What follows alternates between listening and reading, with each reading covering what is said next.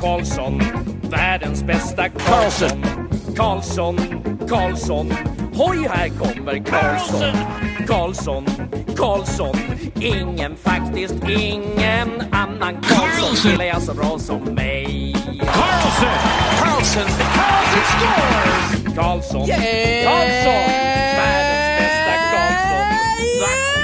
Yes! Welcome everybody to another episode of Keep It Karlsson Fantasy Hockey Podcast, the longest running fantasy hockey podcast in the world, hosted by a guy who my co-host can attest often knows the NHL schedule better than my own personal calendar. I am your host, Elon Dabrowski, and with me, as always, and this week to break down the NHL schedule for the upcoming season, a very important milestone in prepping for your fantasy leagues. It's the Poobah prognostication, the fantasy hockey robot, the IPP MVP, Brian Com. Hello, Elon. Hello, everyone. Yeah, the fantasy schedules, or I should say the NHL schedule is a funny thing, but it really is a fantasy schedule. Like all my life, I didn't care. Like I might have cared when opening night was and when my home team was going to play their first game and who it was against, but I didn't care otherwise. But ever since, we started digging deep into fantasy. This is almost a decade we've been going now, Elon. Like, schedule day is a big day for fantasy because the difference in schedules between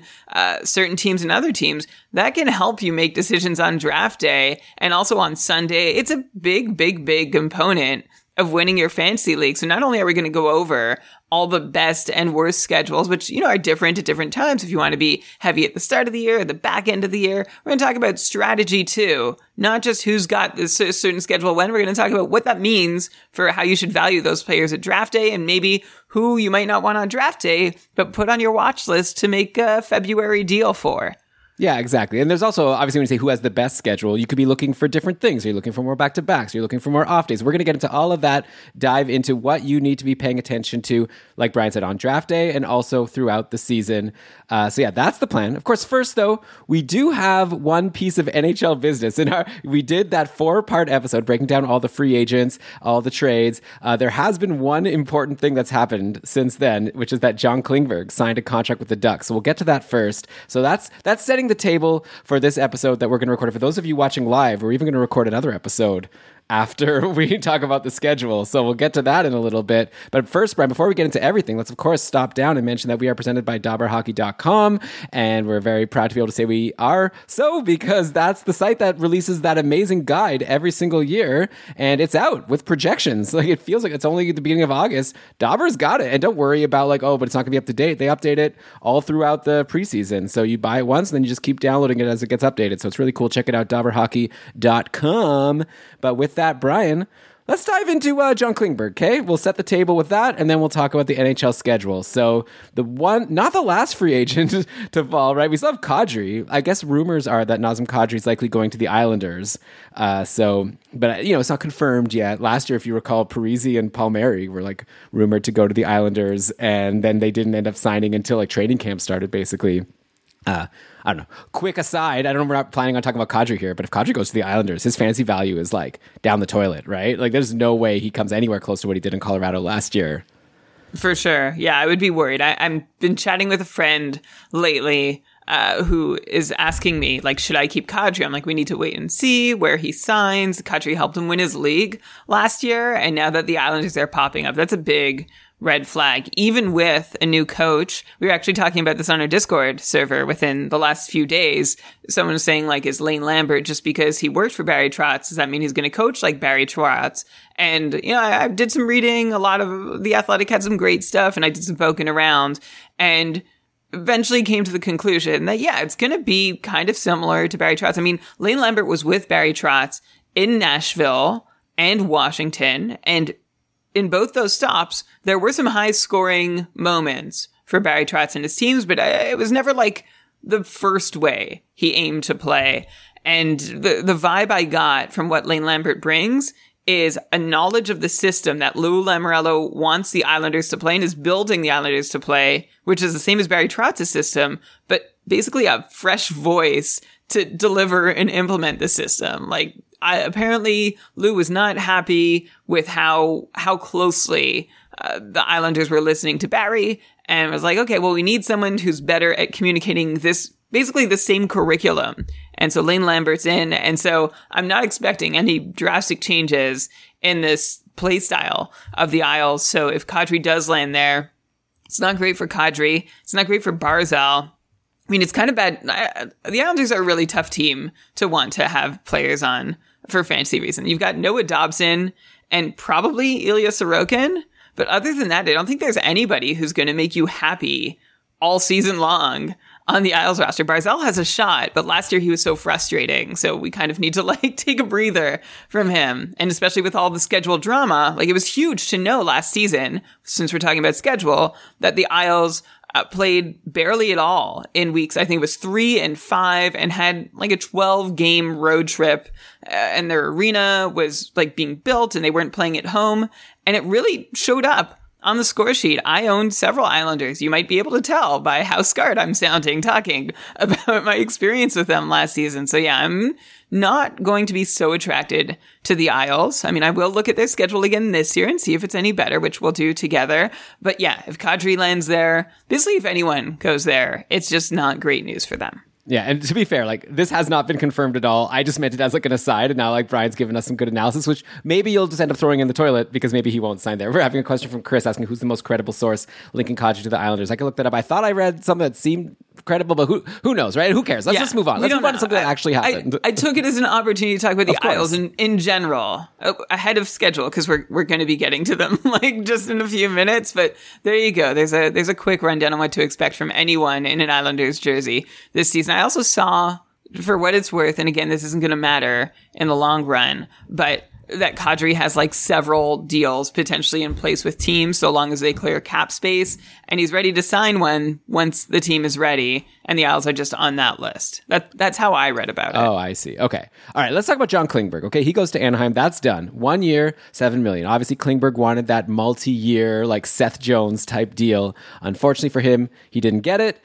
So now we look at least 1 year with Anaheim. Then I guess the plan is he'll go from there. Last year with Dallas, Klingberg had 47 points in 74 games. It's a 52-point pace. He played a lot of time on the power play, almost 60% of the team's power play time. Gotta imagine, I'm just going to give my own opinion here. It seems like Anaheim made a really smart move because they had the cap space. It's a 1 year deal. So this is a team that's rebuilding, right? So I think maybe you've heard something differently, but I'd imagine the plan is bring in Klingberg, hope that he does really well, and then flip him at the deadline for picks. And what did it cost you? No assets. They had to hit salary cap floors and whatever anyways, because I just doesn't seem like a long-term fit for me, just because, they have Drysdale and they also have a couple prospects like Zellweger. They just drafted Mintyukov in the last draft. So it seems like they're pretty set. They have still Cam Fowler at 4 years left at $6.5 million. So it seems like the future for the Anaheim defense is strong. But yeah, for this year, why not bring in Klingberg? Give him an opportunity to succeed, which is what I'm about to get to, which is why I'm kind of excited about him. Make him look really good and then flip him to a contender at the deadline. Maybe they could even eat some of his salary for the rest of the year, and they'll get maybe a first round pick or something out of it. So, and for a 2023 draft potentially, which is supposed to be such a great draft. So looking at Anaheim, last year, Jamie Drysdale kind of went into the season it looked like he was the top power play guy, but really they ran two pretty even power plays with Drysdale on one and then Fowler and Shattenkirk on the other. None of those three defensemen hit 50% of the team's total power play time on ice. All three were within 44 and 47%. I'm going to assume that if what I said before is true, that they're bringing him in and trying to make him look good so they can flip him. And even if not, you're paying $7 million, I assume it's for a top power play guy, right? So I think that it's going to be in everyone's best interest. I'm sure Klingberg also asked for some assurances that you're going to let me earn that long-term contract I want to get, right? So I'm assuming that Klingberg will be on top power play and honestly, could be pretty good. I know Anaheim's not the most exciting team right now, but Trevor Zegras, Troy Terry. Now they have Ryan Strome, so then you throw in Klingberg, and then, they still have Henrique, or maybe one of these rookies Mason McTavish can earn the spot. Frank Vetrano also just came in. So I feel like they have the pieces to potentially have a strong power play. So with all that said, Brian, let's try to come up with a projection for Klingberg here for next season. Again, like I said, last year he paced for 52 points if he had played 82 games. Do you think going into next year, is he going to be someone you're going to project to be higher than 52 points or lower than 52 now that he's on the Ducks? Now that he's on the Ducks, I'm gonna project him for higher than I would have if he was on the Stars. Regardless, I might have projected him for better than he did last year. Last season, Klingberg had basically the second worst season of his last 5 years. Like, he's been between 55 and 70 points for 3 of the last 5 seasons.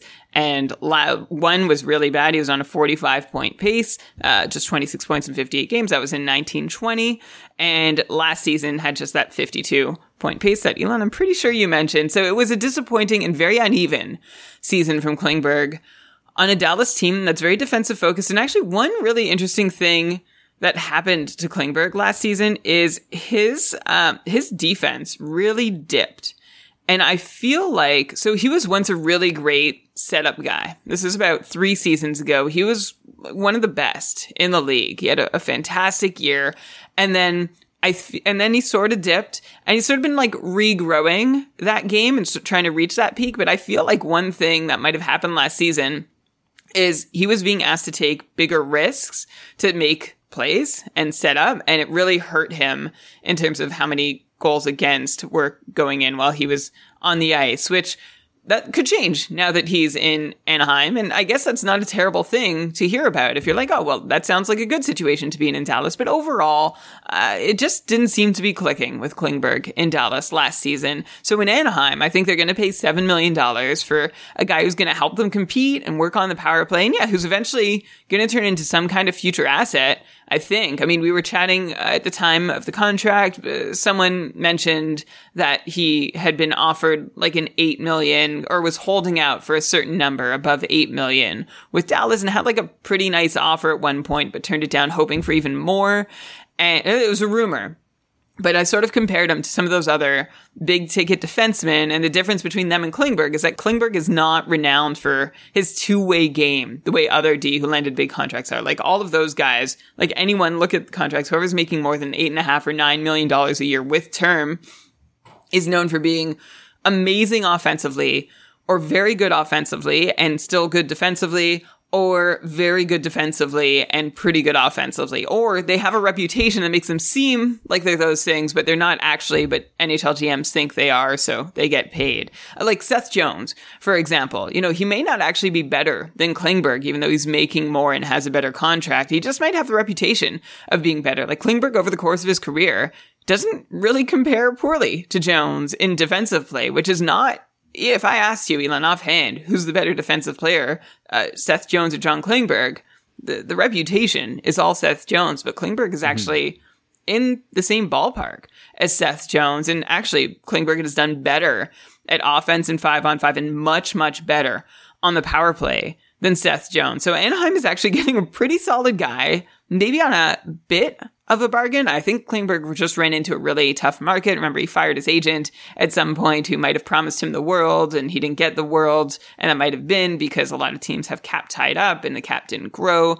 But I think Klingberg has never really had the PR to solidify his value the way we've come to appreciate or think of other big time defensemen in the league. And I actually, in my own mind, I was like, oh, maybe he's a bit of an anchor defensively, but he's not. Klingberg is solid, and I think that should make him still valuable to someone come February or trade deadline time.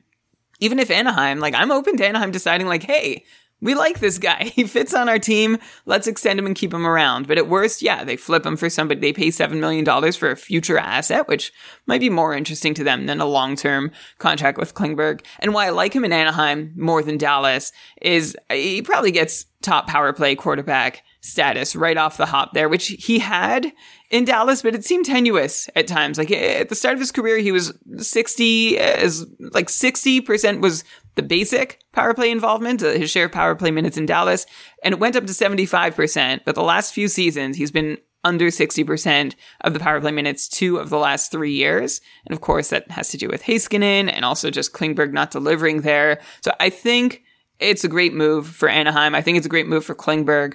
And I think Anaheim is going to be interested in juicing the value of Klingberg as much as possible. So put him on that top power play and see what happens. And I think that's what makes Klingberg kind of a sneaky threat for 60 points this year. He's got a chip on his shoulder. He's got something to prove. He's proven that he has the talent. He'll be quarterbacking a top power play. And in the seasons that he's hit 60 or close to it before, he's had 20 power play points. That's all he really needs. 20, 25 would be even better, of course, but that's all he needs. And then hopefully the 5-on-5 situation will be good enough there. Like, Klingberg still feels like a bit of a mystery, but I am, like I said, more interested in him in Anaheim. I'm bumping him a little further up my draft list now that he's in Anaheim than I would have had him if he had stayed in Dallas.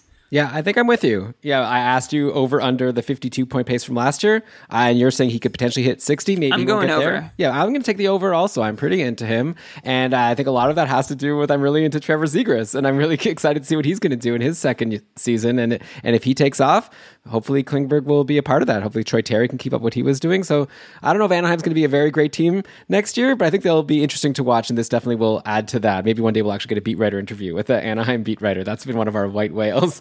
And then we could ask what that person thinks. As far as the rest of the defensemen, for next year, like, we're done with them, right? Like, don't draft Jamie Drysdale, don't draft Shattenkirk, don't draft Fowler. Like, at this point, like, unless we see something wildly different from what we're expecting in training camp, which is Klingberg on power play 1 and maybe not running 2 even power plays, I just don't see how any of these other defensemen could break, like, whatever, 40 points as a ceiling.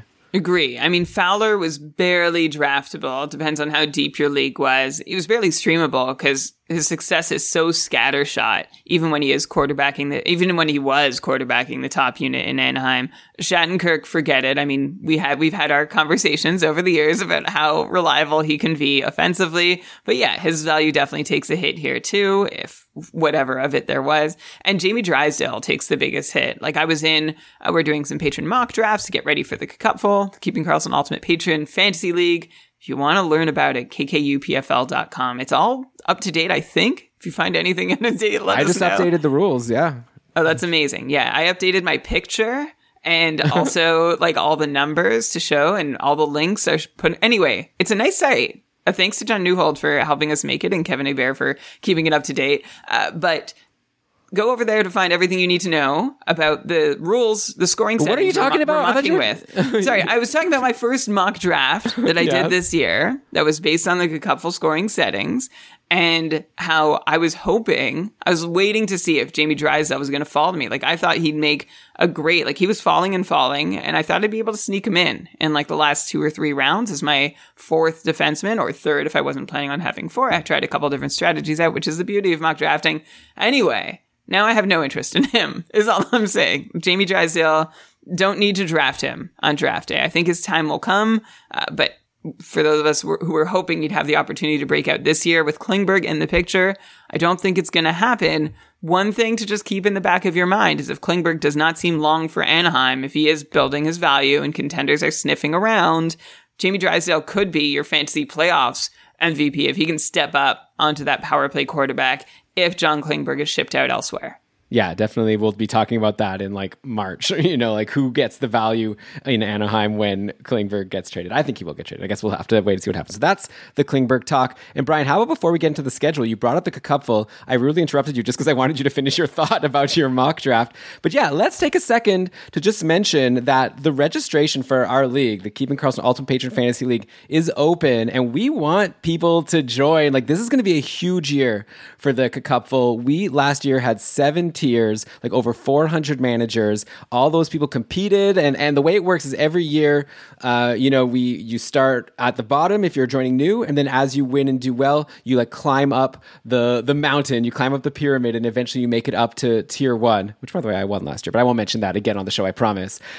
So we've even like made the rules even like easier for people to climb. So like we just released the latest relegation and promotion rules for like how last year affects this coming year. Like everyone who was in tier 7, which was the new tier, and if they won their league, they're in tier 4 next year. They climbed up 3, and like we're gonna, so if you join now this year, you could like before you know it, in a couple seasons, if you win a couple years in a row, you could find yourself right near the top right away. And either way, like you're gonna have a blast. You're gonna be playing with really strong players, like all the fans of this podcast and patrons of Keeping Karlsson. We make it a perk for patrons of Keeping Karlsson at $5 a month in order to be eligible to play in the Cupful. So you're guaranteed you're playing with hardcore people, And Brian and I and Kevin, who's our couple commissioner, are like putting our heart and soul in just making this an awesome league. We've made a couple interesting rule changes from last year. Brian, I was thinking maybe we can just really quickly go over we're just going to like tease the schedule talk. We're going to get to the schedule, don't worry. But I just wanted to quickly tease like these 2 new rule changes, which we've announced, which I think are going to make the league just that little bit better. Brian, why don't you first talk about, I know you were really excited about this, but we're changing about the draft order for next year. Oh, yeah. We're going to change the draft order. So in the Cupful, we're doing slow drafts is how we draft. We have managers, like over 400 managers from all over the world. So coordinating everybody to be there live for their scheduled draft time, really hard. And also kind of unfair to anybody. Like we had people who would be up at 2 a.m. in their corner of the world or 4 a.m. or whatever, trying to draft live with everybody. And it's a thrill, but it's not totally fun. And also drafting is one of the best parts of the year. So we do slow drafts over on Fantrax. So how that works, if you've never been on one, and it's how we're mocking, you have a pick timer and it's your turn. And usually the pick timer in like a Yahoo Live draft is between 30 and 90 seconds. Our slow snake drafts have like an 8-hour timer at the start, and then we'll shorten it as needed, and it freezes overnight. Anyway, it's really nice. It's a nice way to draft and really soak it in and extend the experience, and like you get to chat more through it. A lot of fun. Come try it out with us. But the big change we're making, because we've done that already, the big change we're making to our drafts is we are implementing this feature Fantrax makes available, which is called the third round reversal, which means, I'm going to try my best to get this right, it means that we're going to do a normal snake for the first round and then the second round. But in the third round, 14th overall is actually going to kick off the round instead of first overall, right? Because normally first overall would pick McDavid, first overall in the first round. Then they'd get like a player at the end of the second round who's probably pretty close to in quality to the players who I picked at the start of the second round. So they have McDavid plus a player who's equal to, or close enough to being equal to 14th overall at the other end of the snake. And then they get the top pick of round 3, which is when, there can be kind of a cliff where things start to drop off. So a person at 14th overall is like, hey, I missed the elite players, and then things start to drop off before I get my third pick. So this kind of levels the playing field a bit for anybody who gets that cheat code and Connor McDavid or Nathan McKinnon or Kucherov or Draisaitl or Matthews right off the hop. It kind of levels it out a bit so that first overall, like I don't think Elon would be making it unfair, but it is kind of unfair when you do get first to 5th overall.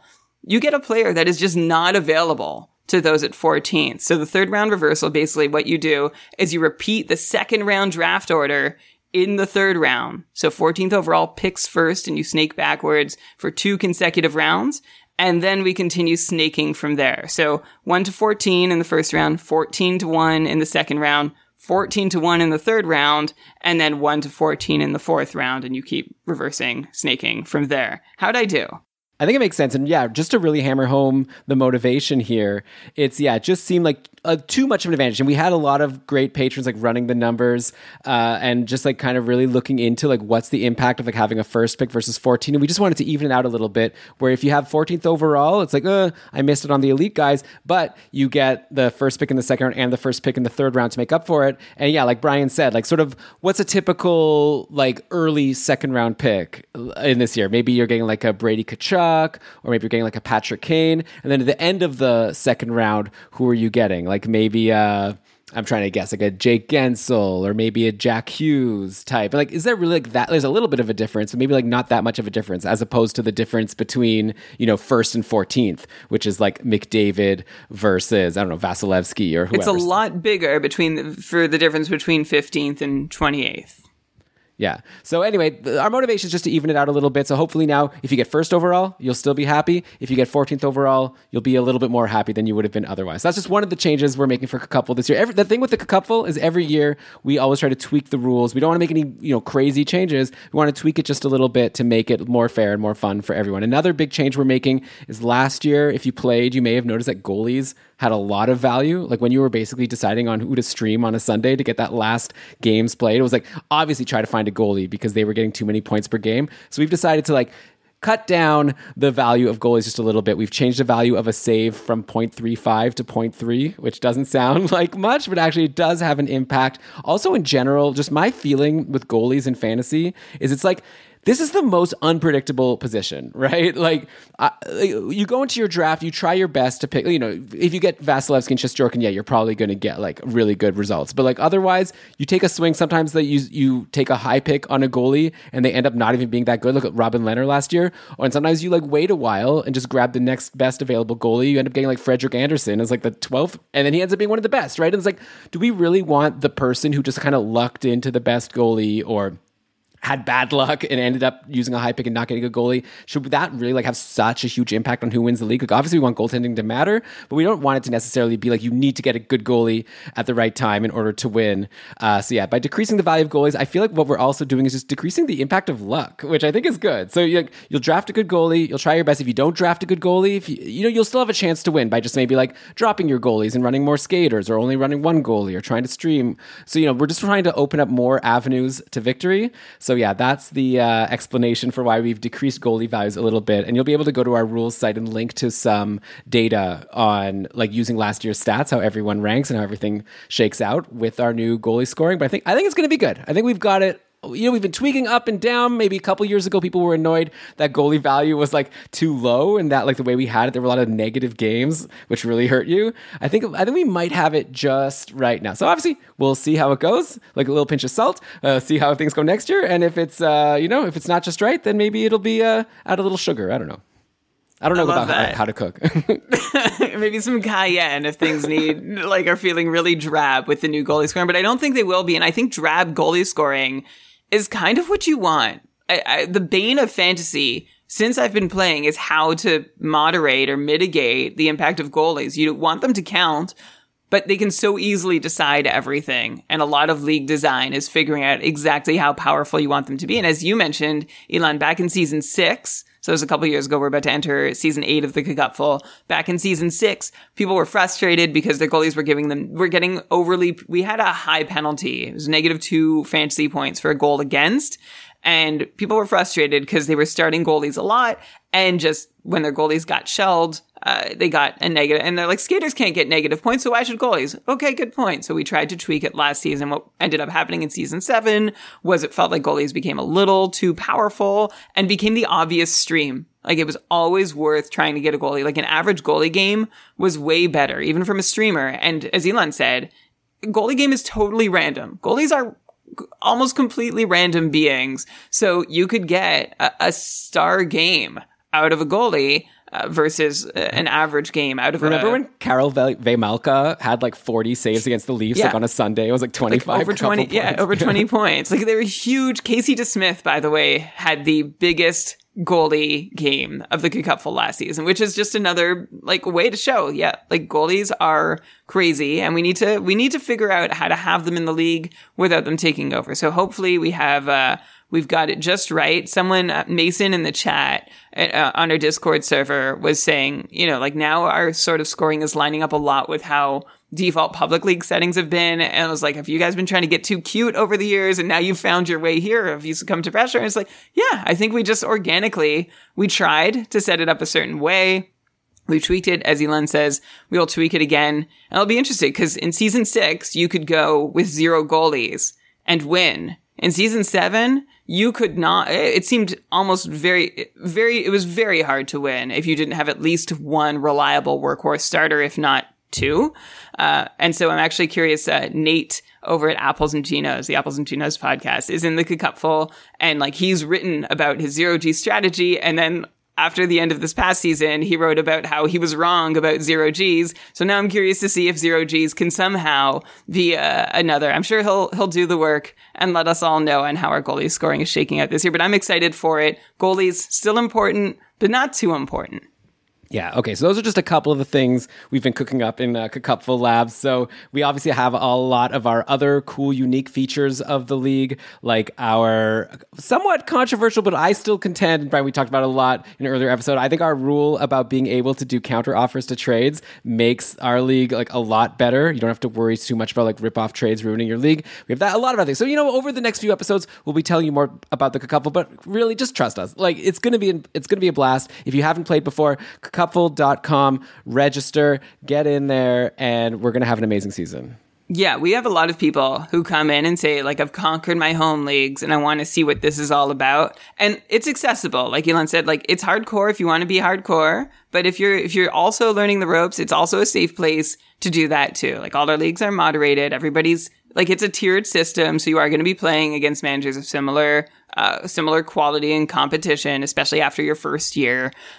So come check it out. You've played against the rest. Now play against the vest. Is that a good? I don't know if that's the tagline. Actually, Brandon, our logo guy, likes take on the world. He suggested we use that. Yeah. I said it to him in a chat. It is cool. You play against people from all over. So that's the Cupful. With that, Brian, let's take a break and then finally get to the schedule, which we've teased. It's in the episode title and everyone thought that's what they're going to be listening to. So that's what you're going to get in just a sec. You're listening to Keeping Karlsson. All right, we are back, and Brian, for part 2 of this episode, let's dive into the 2022-23 NHL schedule. We had a question back when the schedule was dropped back in early July, and it was a patron, Mike Bogdan, who had the idea for us. He said, with the schedule officially out, an episode going over it would be sweet. Teams with the most back-to-backs, off nights, etc. How did they affect goalies and teams, overall fantasy implications? And I thought, like, that's a great idea. We've never really done this, and I think it's such a critical part of planning for the season. So let's devote an episode to it. So, like we said at the top, there's just so many different ways to like I decided today to sit down and start doing some schedule analysis, and there's just so many different ways to like look at the schedule, so many lenses to look at it as. So we'll just go through some examples of different things that may matter to you, and as we go through it, we can discuss like how we think this matters, if you should take this into account when you're drafting. So to start it off, let's just look at the total number of games for the season, right? You might think, oh, well, everyone plays 82 games a season. What are you talking about? But of course, the fantasy season is not the same as the regular season. Like for the Cupful, we're not counting those last 2 weeks because for obvious reasons, right? Like the NHL's crazy right at the end of the season. Like teams are resting their stars. They're not. We don't consider them to be like significant games. It's too annoying to be playing in a fantasy league where you have to be worried that like your star player is just going to get benched because they're getting rested for the real playoffs. So if you look at the total number of games for the season that's just like the fantasy season, at least for us in the Cupful, not counting the last couple of weeks.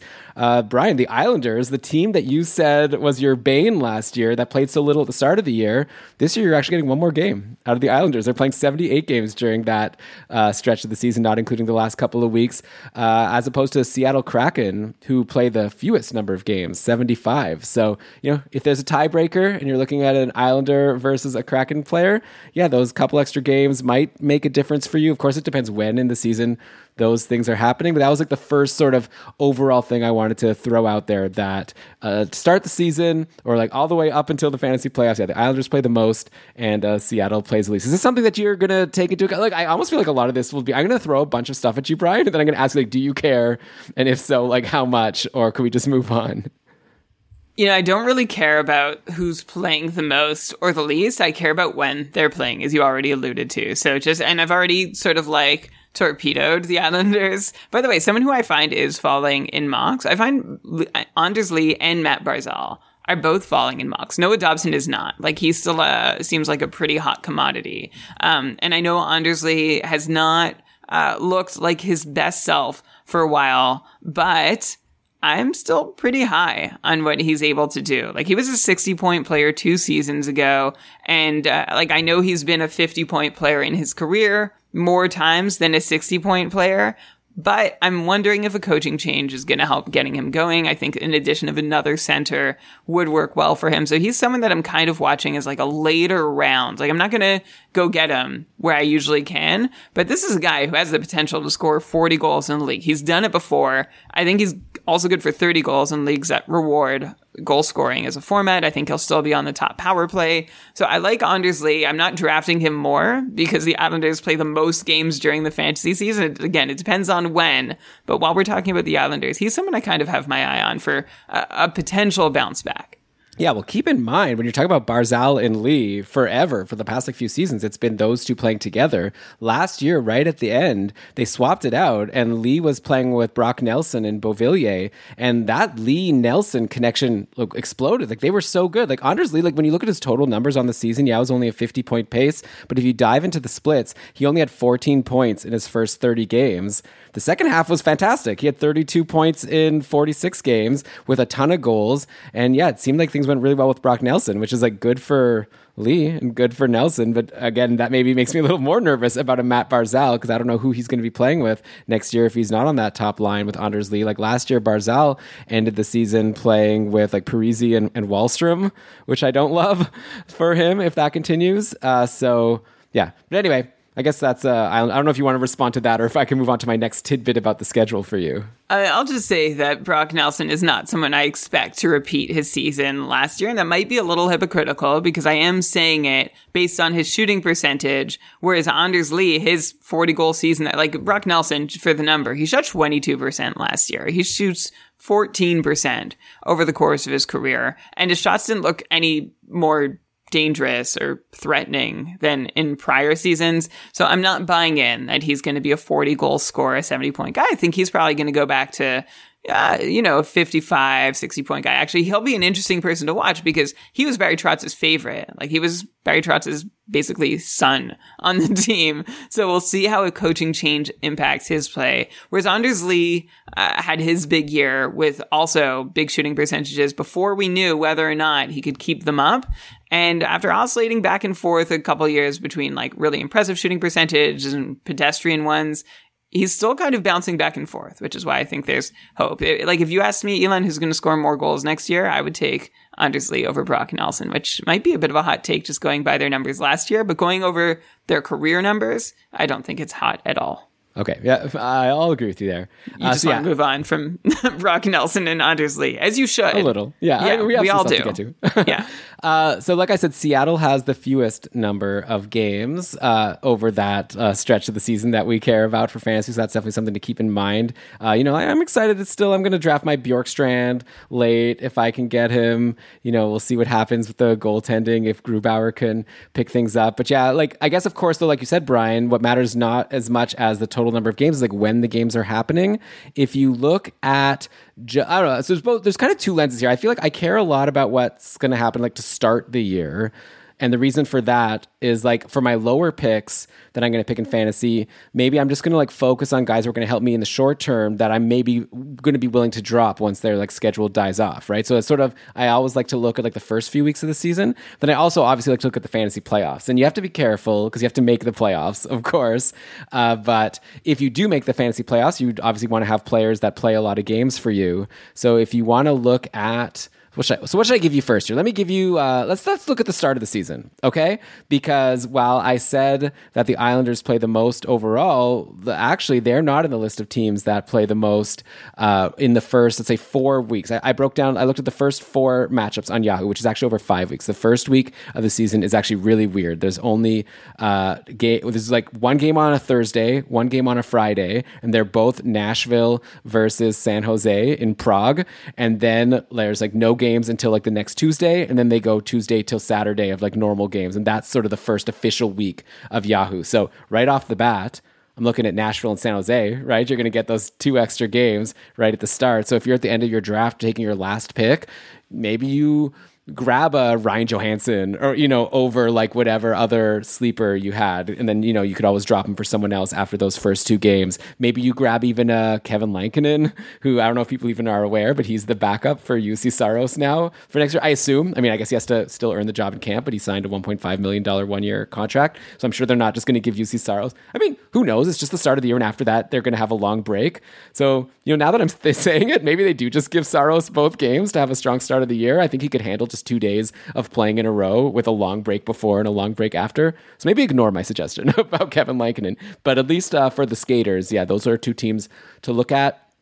And then, as far as the most games, again, over those first 4 matchups, I'll just throw you a bunch of teams here. It looks like LA is going to play 14 times, San Jose 14 times, and then the following teams play 13 times: Toronto, Vegas, Washington, Florida, and Anaheim. So those are some teams you may want to target just to get a lot of games early on in the season, and then your teams to avoid would be St. Louis and Calgary, who only play 9 and 10 times overall in those first 4 matchups, which stinks. That's like just 9 times in 4 matchups. That's just barely over 2 games per week. That's like what, Brian, you were talking about with the Islanders, right? So like, I like St. Louis. I'm not going to shy away from like a Tarasenko because of this, though it will be really annoying to have Tarasenko. And that, yeah, maybe for a tiebreaker, I would maybe shy away because I don't want to like lose my first 4 matchups because I'm hardly getting games for my superstars. So anyway, those are some takeaways, Brian. What do you want to say to all of that I just said? I was going to say that I think these are decisions that mostly impact your last few picks. Like the guys you're going to be churning out anyway. Like there's 2 choices you can make with your late round picks in your draft. The first is to go for like the low cost, high upside players. I'm thinking back to last year. I know Michael Bunting was one of them. Jesse Puljujarvi was another. Like these guys, and they both went similar directions for a bit and then opposite by the end of the season. But you can look for those guys who have that huge upside, who are going to be boom or bust, and you have kind of dibs on them. Lucas Raymond was another one who, he kind of fooled me personally at the start of the season by busting and then booming. But that's an option, right? You can go for the guy who's going to end up giving you value way above that draft pick, but there's maybe like a 10, 20% chance he's going to do it. And that's a fun way to use your picks. The other way, and you're going to churn those guys out if they don't perform in the first week or 2 anyway. The other way is to save yourself the cost of churning in time spent and moves spent, and start by just adding your first couple streamers. Like if you look at it, if you're drafting in the Cupful, we have an 18-man rosters. You can look at it and say, I have 18 players on my roster, 4 moves a week. I'm going to look at my last 4 players as my streamers, and you can start streaming at the draft. And that's when you might start avoiding the players who are not playing often at the start of the season, St. Louis and Calgary. Like I wouldn't be looking at, Noah Hanifin with my 17th round pick if I can pick someone who's just going to play more often, because Hanifin might get churned out anyway. So those are 2 strategies. Go high upside or start streaming at the draft with your late round picks. But Elon, like you said, for sure, I wouldn't want Vladimir Tarasenko to be sitting doing nothing for the first few weeks, which are crucial in fantasy, right? You don't ever want to have to be playing from behind, especially in a super competitive league. I wouldn't bump him too far down my draft list because of it. But if there are 2 players that I see as equal, I'll look to the schedule to tie break. But I might also look and see how St. Louis's playoff schedule is looking. And if it's really good, I might decide to suffer through the beginning of the season with Tarasenko so that I can get extra games out of him later, which, Elon, I'm sure you're going to tell us shortly who's going to have the best playoff schedule. Yeah, I mean, I could do that right now for you if you'd like. Well, specifically with St. Louis. So again, like obviously it depends on your league, right? So this is going to have to be an exercise to the listener here to go Dobber Hockey, like at Frozen Tools. They have a really great schedule tool. So you can go look at that. Or I even made one myself. KeepingKarlsson.com/tools will take you to my spreadsheet where you can play around with the schedule a little bit. But for the Cupful, right, the way we do it is 6 teams make the playoffs. And we have 3 playoff rounds. The first and second ranked teams get a bye for the first 2 weeks. And then after that, so then, 3 places 6 and 4 plays 5. And then, so then there's like 2 weeks after that potential bye week. So if you get the bye, you don't have to worry about that March 13th to 19th week. The next 2 matchups, your semifinals and finals, St. Louis plays 4 times in each of those weeks. So if you had Tarasenko all the way through, if he's still on St. Louis, I guess there's still rumors that he might get traded. So maybe he's not the best example here. But yeah, St. Louis has a pretty good schedule. I mean, the playoffs are really tough to look at in terms of who's going to play a lot. Because, I mean, you have to get, like, you could say, like, who plays the most throughout the whole time. But it's almost like if you get eliminated, who cares how many games your team plays in the finals? So, like, I'm looking at, for example, teams that play 4 times in each of the first 2 weeks of our playoffs are Boston, Colorado, Nashville, Toronto, and Vancouver. So right away, like we've said, Nashville is a team that also plays 2 times to start the year. So you're getting Philip Forsberg, and he's going to give you 2 games, right, to start the season. You're also getting a couple good weeks to start your fantasy playoffs if you make it. So they're a team to look at. Though there's going to be pros and cons with all these teams, because when I get to light days, Nashville is actually not going to do well in that metric. So I'll get to that in just a sec.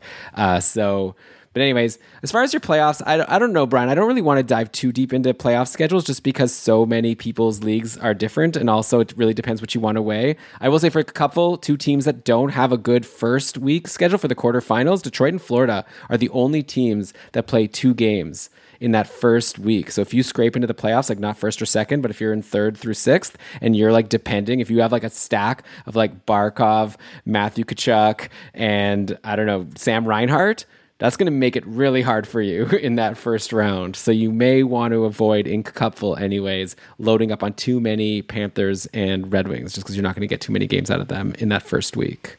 And again, these are good things to keep in mind for your tie-break decisions. It's not like I wouldn't want to put too much weight in any of this, like in bumping a player drastically up or down my draft list. But this is something you can do if you're really having a hard time looking. And I would actually use the playoff schedule. Of course, Elon said we're not going to get into it because too many leagues have different playoff schedules, but you know yours. Find the schedule. Actually, I really should shout them out. Someone on Reddit, like the subreddit for r/fantasy hockey, does a fantastic job of posting a schedule. We also, Elon, you maintain your own over at our suite of tools that you can access at cupful.com as well. I'd be looking more to make my decision over who has the better playoff schedule than who has the worse opening couple of weeks schedule. And going back to Nashville just for a second, Brian, I think just to be fair, like just to really hammer the point home, like it's hard to make the playoffs. And in the Cupful, it's hard. I wouldn't focus too much. I know there's someone on this call who didn't make the playoffs, and if you drafted based on that wouldn't have helped. Maybe you took your Islanders because you liked that good playoff schedule. Yeah, that's a very good point. Don't take anything for granted. And I am speaking, in the Cupful, you're right. In the top tiers of the Cupful, you don't want to look too far ahead to the playoffs. You don't want to be stuck once you get there, but it's a point very well taken. But also, I think one thing to keep in mind is there's trades in fantasy, right? So you could maybe not necessarily worry about the playoff schedule when you draft, but then maybe once you see, oh, my team's looking pretty good, I think I'm going to maybe then you can like trade away your Florida player for like I said, it's like a St. Louis player, you know? So like wait out those first few bad weeks where St. Louis doesn't play much and then trade. And maybe the person who has Tarasenko isn't really thinking in that like clever way. They're just kind of thinking, man, I'm losing right now. Clearly Tarasenko's not helping me enough. They're not realizing in their head that it's because St. Louis hasn't played much, you know? Maybe you could like jump on that and be like, Tarasenko, where does he rank in the league standings? Like he's way down there. Maybe that would be another strategy you could employ. Like you sort of like play the schedule, make trades for the teams at the right time.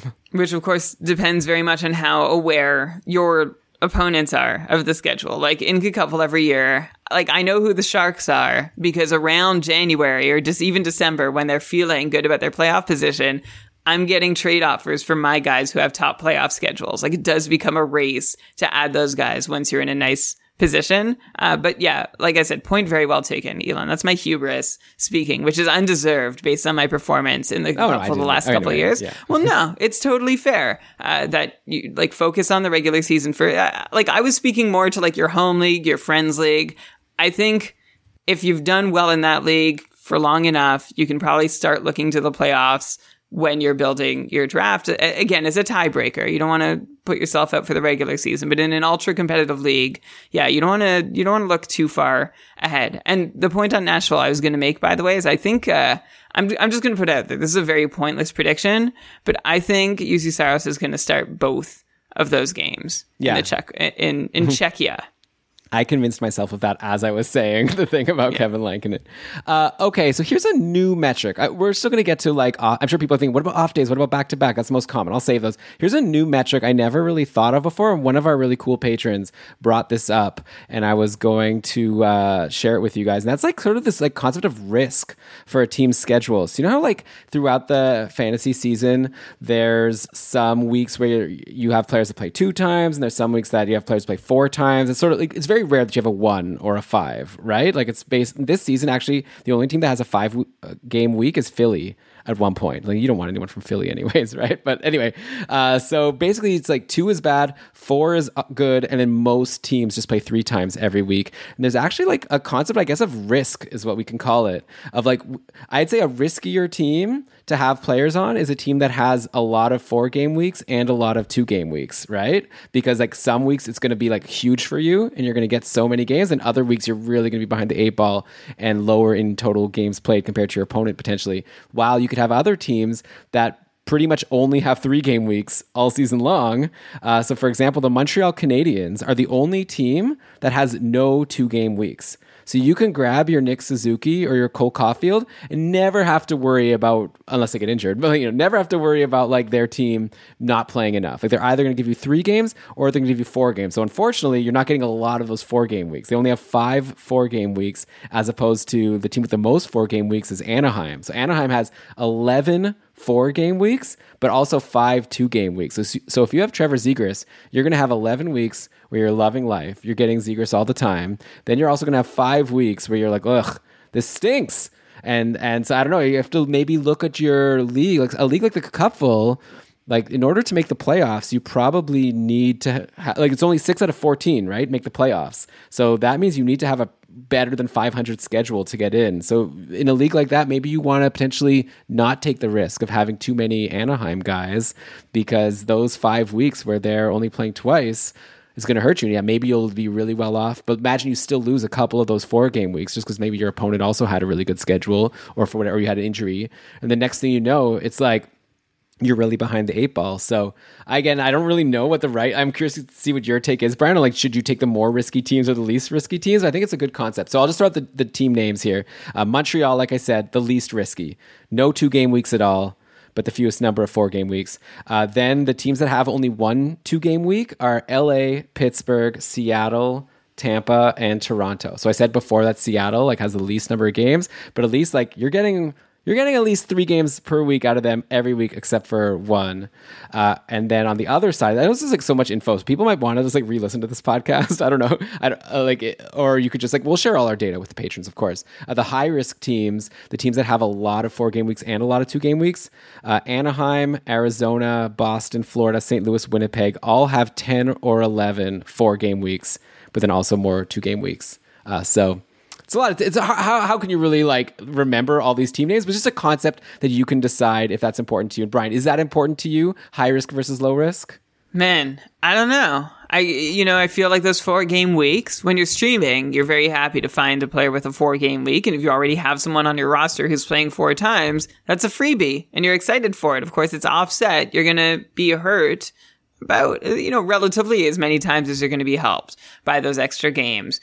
A 3-game week, I don't know, Elon, it's kind of like blah. Like the Montreal, like it's great they never play twice in a week. But to me, that's not a plus. Like if I'm going to draft a star, I want them to be going, on average 3.5 times per week. If that's, I guess everyone on average is going to be roughly the same amounts of games per week. But I'm happy to get a few 4-game weeks in and then chance a couple 2-game weeks where I hope the rest of my team carries me. I don't know if that's a high risk strategy. I also think there's no right or wrong thing to do. This is just like basic preference, but I think I'd rather have the extra help some weeks and then have to fight a little harder in the others when my players are playing less. And I think while I'm saying that, I'm realizing how mad I will be when my guys have just 2 games. I'll probably be in my division chat being like, oh, how am I supposed to win when Philip Forsberg's only playing twice this week? But I just think that's how it goes. I think it's good to keep an eye on, especially for streamers, but I don't think I would let this change my draft board at all. Let me prioritize players from one team over another because they have like a different distributions in their schedule. Yeah, I get what you're saying. Maybe it's a matter of quantity. Maybe you just don't want to have too many high-risk teams. I'll be curious to hear from the patrons and like from the listeners. You could tweet at us also, Keeping Karlsson. Let us know what you think about this concept, because this is kind of something new that we just was invented, I guess. I don't know, recently. Hadn't really ever thought about it before. Maybe you don't want to have too many players from different teams that all have like this high number of 2-game weeks. Though then you are getting, I guess that actually could be okay as long as you spread it out, because then hopefully you're getting like when one of those players is playing in a 2-game week, maybe the other one is playing in a 4-game week. So maybe it does work out for you. So maybe it is fine. So maybe you're right, Brian. Maybe it's not a big deal. And yeah, the Habs are especially going to be annoying because not only do they never or barely ever have 4-game weeks, only 5, which is the fewest of all the teams, but also almost the majority of Habs weeks are Tuesday, Thursday, Saturday. So that gets to our next concept about the schedule, these off days versus busy days. So the Habs have a lot of 3-game weeks, and they also have the fewest light day games. So maybe not the fewest, so they're among the fewest of the teams in terms of light day games. So why is light days versus heavy days important? So just to give a quick recap of that, if you're playing this only matters obviously if you're playing like head to head, like 1 week at a time, right? And this also only matters if you're in a league where you have like bench spots. So you have like, let's say 18 players on your team, but you can only fit 10 forwards, like 4 defensemen, like however it works out. In the couple, we have 6, 2 centers, 2 left wing, 2 right wing, and then we also have 2 util spots. So theoretically, you can have up to 8 forwards, and then there's 4 D spots, which gets to 12 and 2 goalies. Yeah. And then the 4 bench spots. So if, let's say, all of your players, let's say you have 18 players on your roster and you only have 8 forward spots, and if it's a busy day, if it's a Saturday where almost all the teams are playing, people know what I'm talking about here. You're going to have to make some bench decisions. You're going to have to have some forwards that even though they're playing, you're not going to be able to actually play them on your fantasy team. They're sitting on your bench. If they do well, it's the most frustrating thing in the world, right? It sucks to have to make sense. Wouldn't it be better if on the Saturday, only 8 of your forwards were playing, and then also, but on the Friday, like those ones that weren't playing on the Saturday, they played on that day, and on Sunday, let's say you had some forwards play Friday, Sunday, and then all your other forwards played Saturday, then you're getting all the games,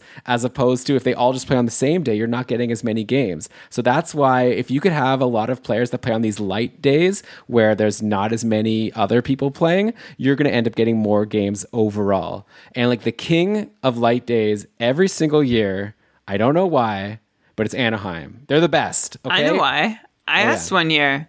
Okay, remind us. So yeah, it had to do with like another sport, right?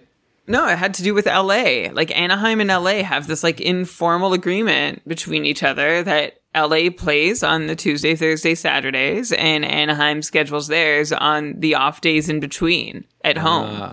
And so the home games are not going to be on busy days. Interesting. Yeah, I guess it's because of their proximity. They're both California teams. Like I don't think they need to do this. It's not like they share an arena or anything, but there is this like sort of a camaraderie between them where they have this unspoken agreement, and you'd think maybe they'd flip it year in, year out, right? But I guess LA was there first. They want those Saturday night games. They don't want to compete with anyone for them, and somehow they make it worth Anaheim's while. But this is a calculated thing. Okay, well, good to know. And by the way, I guess the one unsaid thing which we've sort of like hinted at is, in the NHL, for whatever reason, Tuesday, Thursday, Saturday are your busy days. Okay, I actually saw a graphic from the Dobber Guide, which again, we recommend you check out. This season, 18% of the games, almost 19% are on Tuesday. Almost over 20% is on Thursday. And then almost 24% of the season are played on Saturday, as opposed to Sunday, Monday, Wednesday, and Friday. We're looking at like 10% or less. So it's just like a huge, in fact, it's actually like last year was better. Like this year's worse than last year for that. Like this year, there's more games on Tuesday, Thursday, Saturday, and fewer games on the off day. So the off day advantage is even more pronounced. So again, these Anaheim, so like in my spreadsheet that I made at keepingkarlsson.com/tools, I just like counted like Monday, Wednesday, Friday, and Sunday as like the off days, which for the most part they are. Like there are some weird weeks where like a Monday happens to have the busy games. So this is like an approximation, right? Of like slow days. But if you're just counting like the number of Monday, Wednesday, Friday, Sunday games, Anaheim has 43 out of the 82 games, as opposed to Montreal, only 21 off day games. So like I said, it's like more than double for Anaheim. Like you're going to be fitting all those Anaheim games into your schedule. So while you're going to be having to sit players, and like you might be thinking, oh well, whatever, I'm drafting Cole Caulfield, I'm never going to bench him, he's like above my 8th ranked forward. But you have to think beyond that, because fine, you're not going to bench him, but then you're going to have to bench someone else because you needed to slot in Caulfield on that busy day. So when you have Zegras, you get to play him on the light day. Hopefully I've made it clear that you need to like have those light day games to get more games. That's like what the Stream Scheme is all about, right? Like Dave Betton has this awesome podcast called The Stream Scheme, which I guess we can make the announcement, Brian. We're going to be putting Stream Scheme into our feed next year. So every Sunday, you're going to be getting in your Keeping Karlsson feed this awesome show from Dave where he breaks down the schedule for the next week. Basically this episode, but every week, where he like tells us about what's the schedule for the next week, and he basically comes up with who has the best schedule of the week. And it's always the team that plays a lot and a lot on off day games. So that when you stream it, it's called stream scheme, because you're streaming in players. When you're adding and dropping players, that's called streaming. And you're going to stream in a player. There's no point in adding a player out of free agency that only plays Tuesday, Thursday, Saturday, and on your roster, you're already full for those days. You're adding someone who's not even going to play for you, right? You want to stream in someone that has what Dave calls a streamagami. Okay, what's the song? It's like something from Mario Party or something. I think it's Kirby. Oh, it's okay. Well, anyways, yeah, you want to get that streamagami, which is Monday, Wednesday, Friday, Sunday, like 4 games all on off days. Wow, that's like the sweetest stream. You're going to get all 4 games from that person that you add. So anyways, we're excited to be working with Dave. But my point was, again, so I guess I'll just say some of the other teams. So there's Anaheim is the best. Other teams that have a lot of off-day games and that you want to target, or at least Monday, Wednesday, Friday, Sunday games, Arizona, Colorado, Chicago, Edmonton, right away, like Edmonton and Colorado. So like if you didn't already need a reason to draft McKinnon and McDavid or Draisaitl, like their teams. Also Minnesota, so Kaprizov gets a bump because he's going to also play those off-day games. Islanders, the Islanders have been all over this episode, right? They have the most games of the season and they have a lot of off-day games, but of course Brian thinks they suck, so maybe it doesn't matter. Rangers, Toronto, Vancouver, and Winnipeg's actually really high in the list. So if you want to get your Kyle Connor, he's going to give you a lot of off-day games. And then the teams that are bad for that are Montreal, Nashville, LA, and Tampa. All only have 21 off-day games. The teams I listed above are all over 30. So that's the breakdown. And again, like look at your league. Really, like you have to kind of do your own analysis there. You maybe want to break it down even into like the first month of the season, who has like more, depending on like what we talked about before. But yeah, definitely something that I want all of our listeners to know very well. If you're playing in a weekly league, you want to know who's playing in these off-day games. Absolutely. I don't think I have a whole lot more to add, Elon. Like, this is one reason why John Gibson in past seasons has always been such an attractive draft target to me, because especially with goalies, you only have so many slots and you don't know who's going to be playing on any given night. So having the Anaheim goalie, especially if you think he's going to be good, which he hasn't been for the last 3 seasons, but assuming that he could have been good, it's exciting to be able to land a goalie who's going to be playing on off nights and you're going to be getting games played that way. It's really hard to have 3 goalies and not have them interfere with one another, although we have a tool that Elon has built called, what's it called? The Roster Max? Is it the Roster Maximizer? Yeah, Roster Maximizer. Yeah, and you can find that also on our tools page over at Couple.com. Anyway, that's my takeaway from all this is like, Elon, you're doing a great job. You're schooling us on how to think through the schedule. There's not a ton of takeaways for this at your draft table. That's where I'm trying to keep connecting things back. Like, yeah, I'd prefer, there is, I think. I would prefer off day guys over heavy day guys. Like that's, but I think you made that clear. Sorry, no new ones from me that I can offer. So I like that. Like you mentioned already, bump up those Anaheim guys. And there's some guys who are already bumped way up your list. Like you mentioned McDavid and McKinnon. And actually this is probably, rather we were talking earlier in the show about whether to try and emphasize players who are playing many games early in the season or late in the season. I would, like, my first tie break ahead of both those things is going to be the light days versus heavy days games played, because it's just more games for your roster, less worry about streaming. If you can have a guy on your roster who's good and reliable and playing off days throughout the season, that's a nice thing to have in your pocket, because you can get more games streamed in through the year. Yeah, exactly. Okay, the other big thing that we need to get to that people care a lot about for the schedule, and for good reason, are back-to-backs. So that's when a team plays 2 days in a row. And like, why does it matter? Well, first of all, the team generally doesn't play as well. I don't know if that's even true. I know, Brian, that's something you've brought up. Like, that's sort of like a thing that I think is true, though I haven't seen updated data. So maybe, Brian, you've seen something. But like the theory is like the team is like tired on the second day. They're not going to play as well. So maybe that would be a reason to like avoid teams that have a lot of back-to-backs. But the main reason... It's more a goalie thing. Oh, okay. It's more a goalie thing. So yeah, but the goalies... This has nothing to do with performance. This is just most coaches, maybe not the Nashville coach for Prague, but normally when a team has a back-to-back, they usually don't play their starter in both games. So if you have a team that's going to have a lot of back-to-backs in a season, that's a sign that probably the backup is going to play at least that many games, right? And the starter is going to have at least that many games off, because why would the coach run their starter into the ground? There's obviously exceptions all the time, but generally that's the rule. I think for this season... so Columbus has the most back-to-backs, and that's at 16. So it's not like that many, right? So like, yeah, you could be like, oh, Elvis Merzlikins now has these 16 games where he's for sure not going to play. But like, I already knew that Elvis wasn't going to play more than like 60 games, you know? Like a team isn't going to run their goalie into the ground. So when I look at these numbers of back-to-backs, like we have Columbus at the top with 16, then a few teams with 15, Islanders is in every list, Islanders, Rangers, Pittsburgh. So you might be like, oh no, like Shesterkin will sit a little more, Sorokin will sit a little more, Jari, but like, I don't know, it's still not that many to me. And the fewest is like Vegas has 6 and Seattle has 6.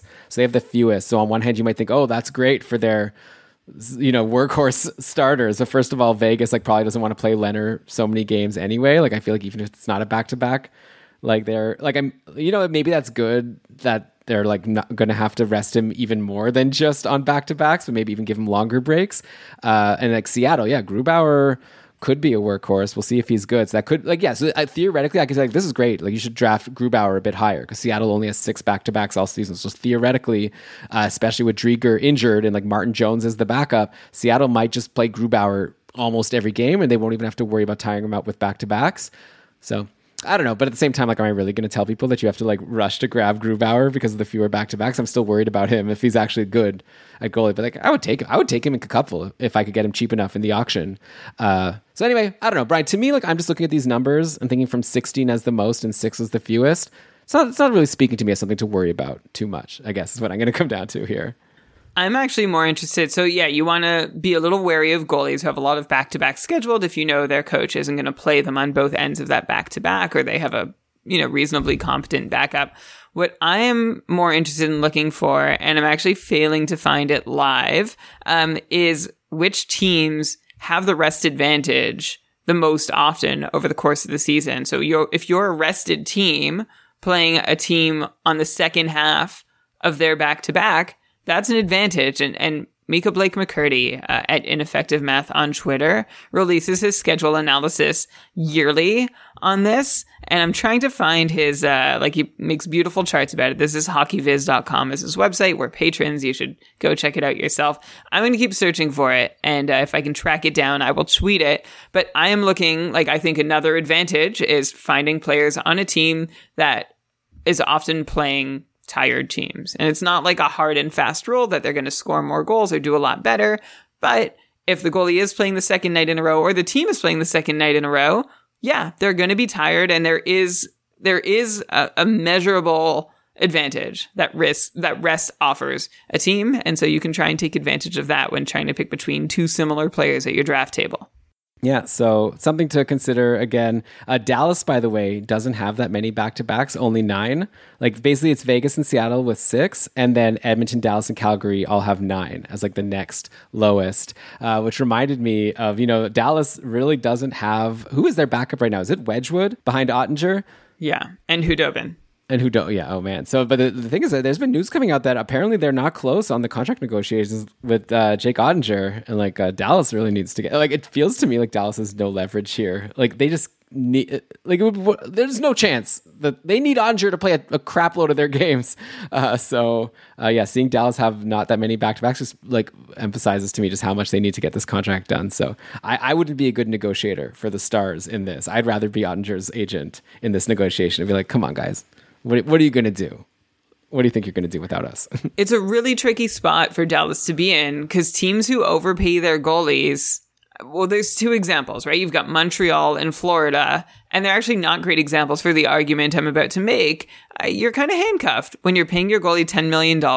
There's a decent chance. It's like in fantasy, right? There's a decent chance that goalie you pick up in the 15th round can give you the same value, more enough to be worthwhile than the goalie that you reach for in the 4th or 5th round. And it's the same with NHL goalies. It's a position you can save on because there's a lot of randomness and luck involved. And if you hitch yourself to a goalie with long-term and a huge cap hit, like $10 million for Price and Bobrovsky, it really handcuffs you in being able to build out the rest of your team to be a year in, year out Stanley Cup contender.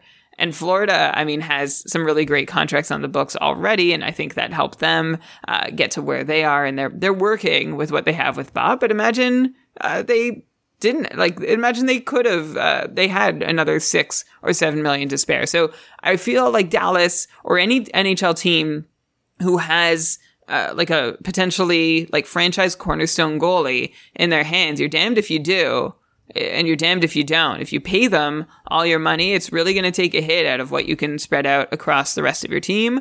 And if you pay a little and they walk, it's like, well, what are you doing? Like, you finally had the hardest thing to get in the NHL, which is a reliable top flight NHL goalie. So I don't envy the position the Dallas Stars are in, and I don't know what they're going to do with Ettinger. And except for goalies, because, they deserve to get paid. Superstar goalies should be paid just like skater superstars get paid. But it's a position that can often be found elsewhere, right? Like, we've seen all kinds of goalies in the past forever come up and be able to deliver massive performances with very little contracts or track record. So it's a tough situation.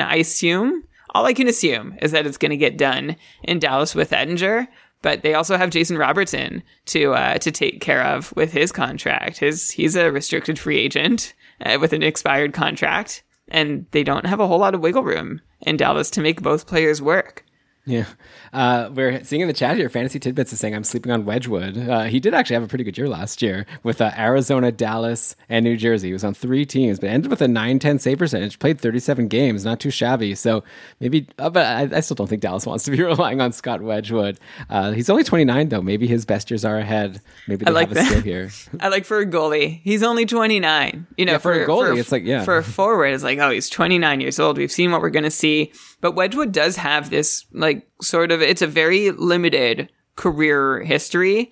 And the seasons where he's played the most, he's done either, like, average or below average. But he's not terrible. And we've seen him do really well in short spurts. So I think he could be. If Ettinger's situation is not getting sorted before the season begins, having Scott Wedgwood or...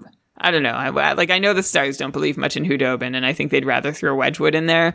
But he might be someone to make sure you're not caught sleeping on. Yeah, by the way, another interesting thing maybe for back-to-backs is maybe that could be important to know about for your fantasy playoffs. Like, again, if you're wanting to think that far ahead, there are a few teams that have 3 back-to-backs. Again, this is throughout the cupful fantasy playoffs. You have to check your league. But for those 3 weeks, which are, I guess, the 5th last week of the year, the 4th last week of the year, and the 3rd last week of the year, because, again, we don't play in those final 2 weeks.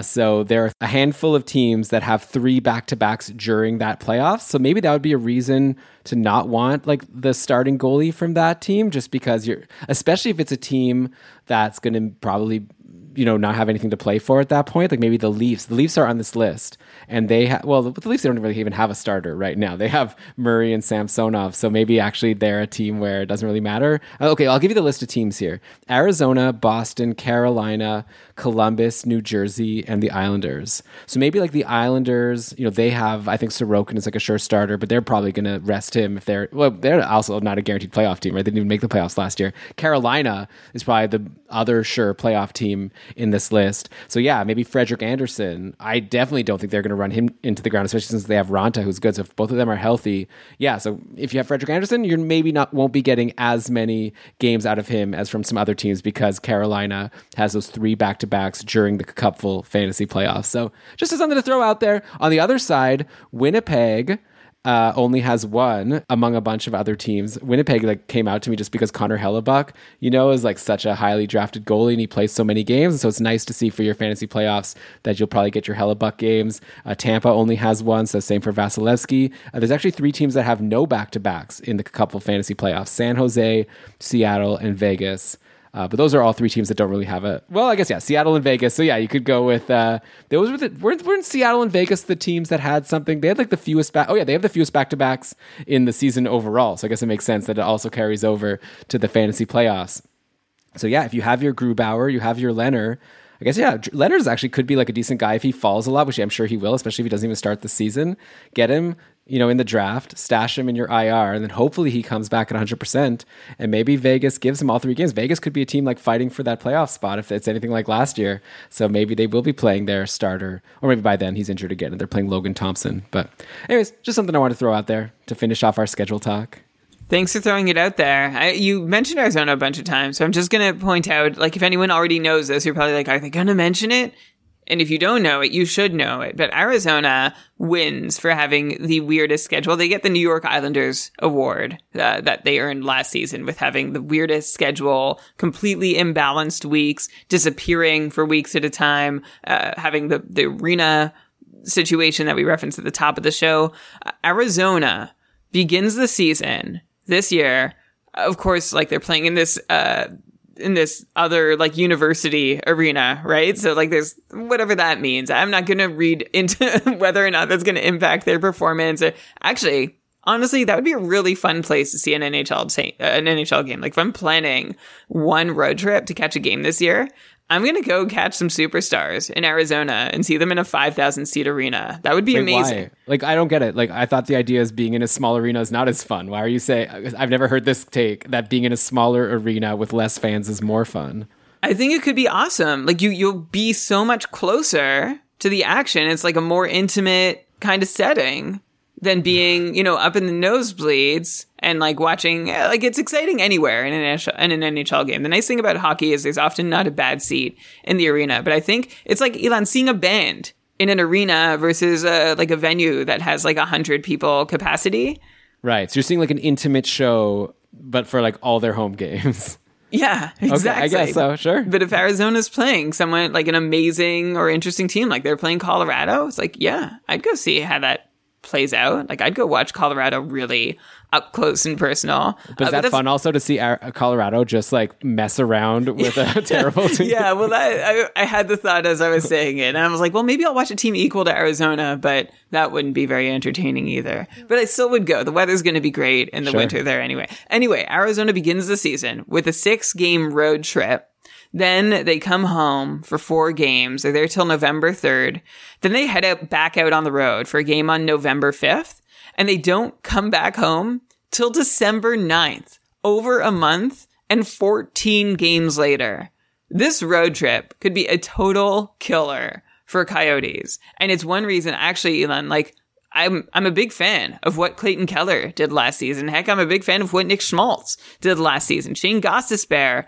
But if you're drafting these guys, you might just have to be ready to suffer until December. And I think best case scenario is you don't draft them, but their managers get so sick of them during this road trip that I assume is going to be bad, right? When you're on the road, typically you get fewer power play opportunities. You don't get the line matching. It's hard. You might also just be tired, like mentally. Players get tired. Right? Yeah, you're moving around all the time. You're ground down. You're never home. So ideally, I let someone else draft these Coyotes I'm into, and then I pick them up right at the end of this 14-game road trip, either by trade or via free agency if someone is mad enough, which I don't think is going to happen in the cupful. But that would be the one team. Like last year, I would go back and I wouldn't draft any Islanders based on how that early season went, watching it play out. This year, I'm really reluctant to draft Coyotes unless I'm ready to basically throw in the towel for the first 2 months from those roster spots they'll be taking up. Yeah, I mean, they're not going to do nothing, but yeah, I agree that they're probably not going to meet their full potential. And yeah, Clayton Keller was getting dropped in leagues last year, and then ended up being like an MVP at the end before he got injured, unfortunately. Like someone that I thought would be like a decent sleeper for this year is Jacob Chychrun, right? He was so good a couple years ago. Last year, he struggled a bit. Then he ended up getting injured himself. But like I felt like maybe now he'll fall so far in drafts that it becomes value because he still has that upside, and maybe he gets traded at some point. But yeah, maybe that takes away from it. Unless maybe it's just a good opportunity to grab him before he gets traded. But yeah, maybe like you're saying, Brian, either wait for the player to get dropped or send a trade offer to the Keller or Chychrun manager, when this road trip is almost over, like with a really low ball offer that actually looks pretty even based on what's been going on so far in the season if they're underperforming. So yeah, definitely worth it to mention them. By the way, I'm going to be doing an interview about the Coyotes this week, scheduled for Tuesday. Synergy. We got Craig Morgan again. So do you think I'll be able to pull a half an hour of content about the Arizona Coyotes? Like normally I go through all the fantasy relevant players in these interviews, right? Like what am I going to talk about? I mean, I'll bring up Keller. Vejmelka versus Prosvetov. Oh God, yeah. I'll talk about the goalies for a little bit, I guess. We'll talk about Chychrun and Gostisbehere. Maybe Nick Schmaltz. Like obviously he had a good run. Like after that, like who Dyson else? Mayo. What about Dyson Mayo? I guess I could spend the whole time talking about the prospects. I could be like, oh, Logan Cooley, what's he going to be like in 3 years or whatever? But like, yeah, I don't know. It's good. I mean, I'm sure it'll still be a fun interview, and Craig's great to talk to. But this is going to be one of these tougher ones for me to prep and have interesting questions to ask. It could be exciting to see, like, there's a lot of room for these prospects to make the team. Like, could Logan Cooley, like, I'm most interested to find out, like, does he have a shot this year at making the roster? And is Barrett Hayton, like, where's he at in his development, right? We were really excited about him at the start. Is he lost in the woods? No, I see enough here, Elon. I really do. So I'm looking forward to that. Do you know, you could also ask if Craig Morgan is aware, because I was not, or I had forgotten, that Brian Little is an Arizona Coyote. Is he? Is he healthy? I don't think so. No. Okay. I think his career is like basically over, but the Jets traded him for a 4th round pick. Okay, from did Arizona. you know his longtime line mate Andrew Ladd is also on Arizona, and he'll reunited.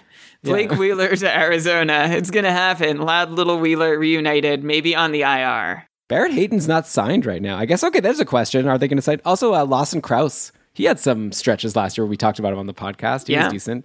He was playing with Kessel. By the way, Kessel's unsigned, eh? Like, no one's signed him. He'll for sure be signed, right? Why? How could a team not give him $1 million? Do you think he might be like a January signing? He might be one of those guys who, like, remember Justin Williams did this a while back? Like, he sort of just waited out the early part of the season, didn't want to really do camp, needed some time to heal, and like figured he would come fresh and ready for the end of the season to meet his team and then go nuts for a playoff run.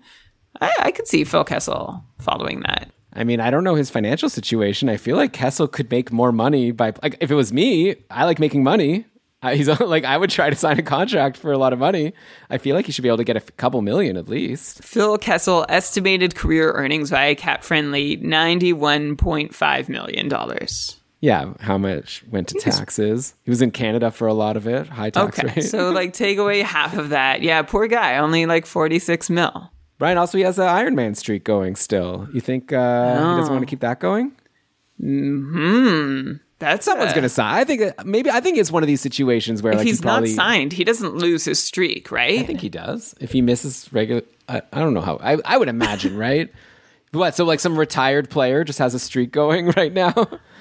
Yeah, and wouldn't that be great if, like, the Iron Man leader, like, just retired and then every time someone beat him, like, come back and play a couple games? I mean, if you could get a team to pay to do that. Anyway, yeah. I think that we're off the rails a little bit. This has been fun. Okay, I think I have... Oh, you have more? No, just before we close out, I felt like we could... And I've built a ranking of how I'm going to weigh all these schedule considerations the most at the draft table. Are you ready? Sure. I'm going to lay it out for you. You can agree or disagree. Okay. The first thing I'm looking for... light days.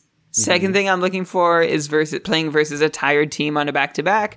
Third thing I'm looking for is a good immediate schedule. And the last thing I'm looking for is a good playoff schedule. Those last two can be flipped, but basically in that order, that's how I'm prioritizing schedule considerations at my draft. What do you think? Yeah, sounds good. Like, I'm going to be honest, like, I like talking about the schedule and it's interesting, but also when I draft, I usually don't think about it. So last year in the cup, for what it's worth, this is 1 year sample size. Oh, I promise I wouldn't mention this again, but wait, whatever. However I turned out doing in the couple last year, I didn't won. Yeah, but I didn't focus on the schedule in the draft. I definitely like heavily focused on the schedule week to week.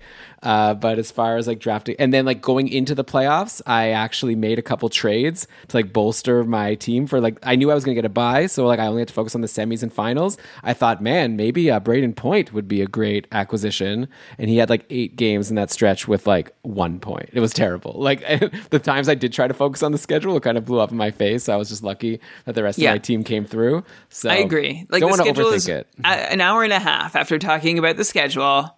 Don't think about the schedule. You're right to make sure that we're not blowing it up into this big thing to really make a lot of decisions on. It's more of an in-season management thing. I think the way I use it, as I've mentioned a few times, is if I'm choosing between two guys and I just can't, any way I slice it, I can't figure out which guy's better for my team, then I'll go to the ranking of schedule considerations. Yeah, I think the main thing I would focus on actually for me is like just the first couple weeks. Like, this idea of just like with my last couple draft picks, give me the players who play a lot. Even just week 1, like I'll just grab a San Jose or Nashville guy right at the end to get my like early stream for those 2 games in the weird like start of the first week. But okay, Brian, this has been a blast. We've gone through the Klingberg signing. We spent some time on a potential Kadri signing that hasn't even happened yet. We told our listeners about some of the fun stuff coming up in the couple next year. Again, we want you to register as soon as you can. It'll be great to see you. Go to couple.com for info. And yeah, also check out patreon.com/keepingkarlsson for all because the couple is one perk of being a patron. But we've actually got a really fun thing going on our Discord. Thanks so much to the patrons for all your support over the summer. And yeah, if you want to come hang out with us, we're still doing all these mock drafts, like Brian said, our rankings every day. People are starting to ask their keeper league questions. I'm sure soon we're going to be talking about just like draft strategies and who people are going for. So yeah, it's a fun place to hang out in our Discord. Check it all out at keepingkarlsson.com/patron. And with that, Brian, let's cue the outro music. Why don't you read us the credits here? All right. This episode of the Keeping Karlsson Fantasy Hockey Podcast was presented by Dabra Hockey and powered by our patrons, including our super supporters, Patty, Rob, David, Derek, Tom, Andrea, Flash Tyler, and our newest one, Aaron. Thanks for joining the credit crew at the end of the episode. Thanks to our Cupful coordinator, Kevin Hébert, for getting us ready for the Cupful. We had Kevin on our team for the first full season. We're really excited, Elon, to have like a third person run what's turned into this like giant thing. We're hoping we'll have over 500 managers this year. Well, I should mention that with Kevin in, the Cupful gets so much better because he's building all of these amazing data tools, like people who are going to be able to play and compare themselves to like everyone in the league and see like who are the players who've been added the most. Like we have a lot of big plans, and Kevin's been working really hard on like the back end, where it's just going to be like this amazing. Anyway, I don't want to get. We'll get Kevin on at some point to like talk about all of the cool things he's built for the Cupful. But yeah, that's another big part of what's going to make the league fun, and Kevin's doing an awesome job. There are going to be better stats available for the Cupful than there are available on NHL.com. Like we will have more robust statistics for our leagues and managers. Let's not get hit. There's a lot there. It's not a high bar. I think it is. I think maybe you're talking about the functionality. Yeah, NHL.com has a lot of stuff on there. It's just like slow and like has a separate problem.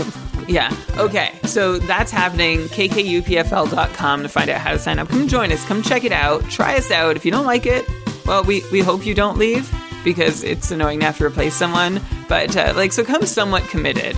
But come try us out. We promise it'll be fun.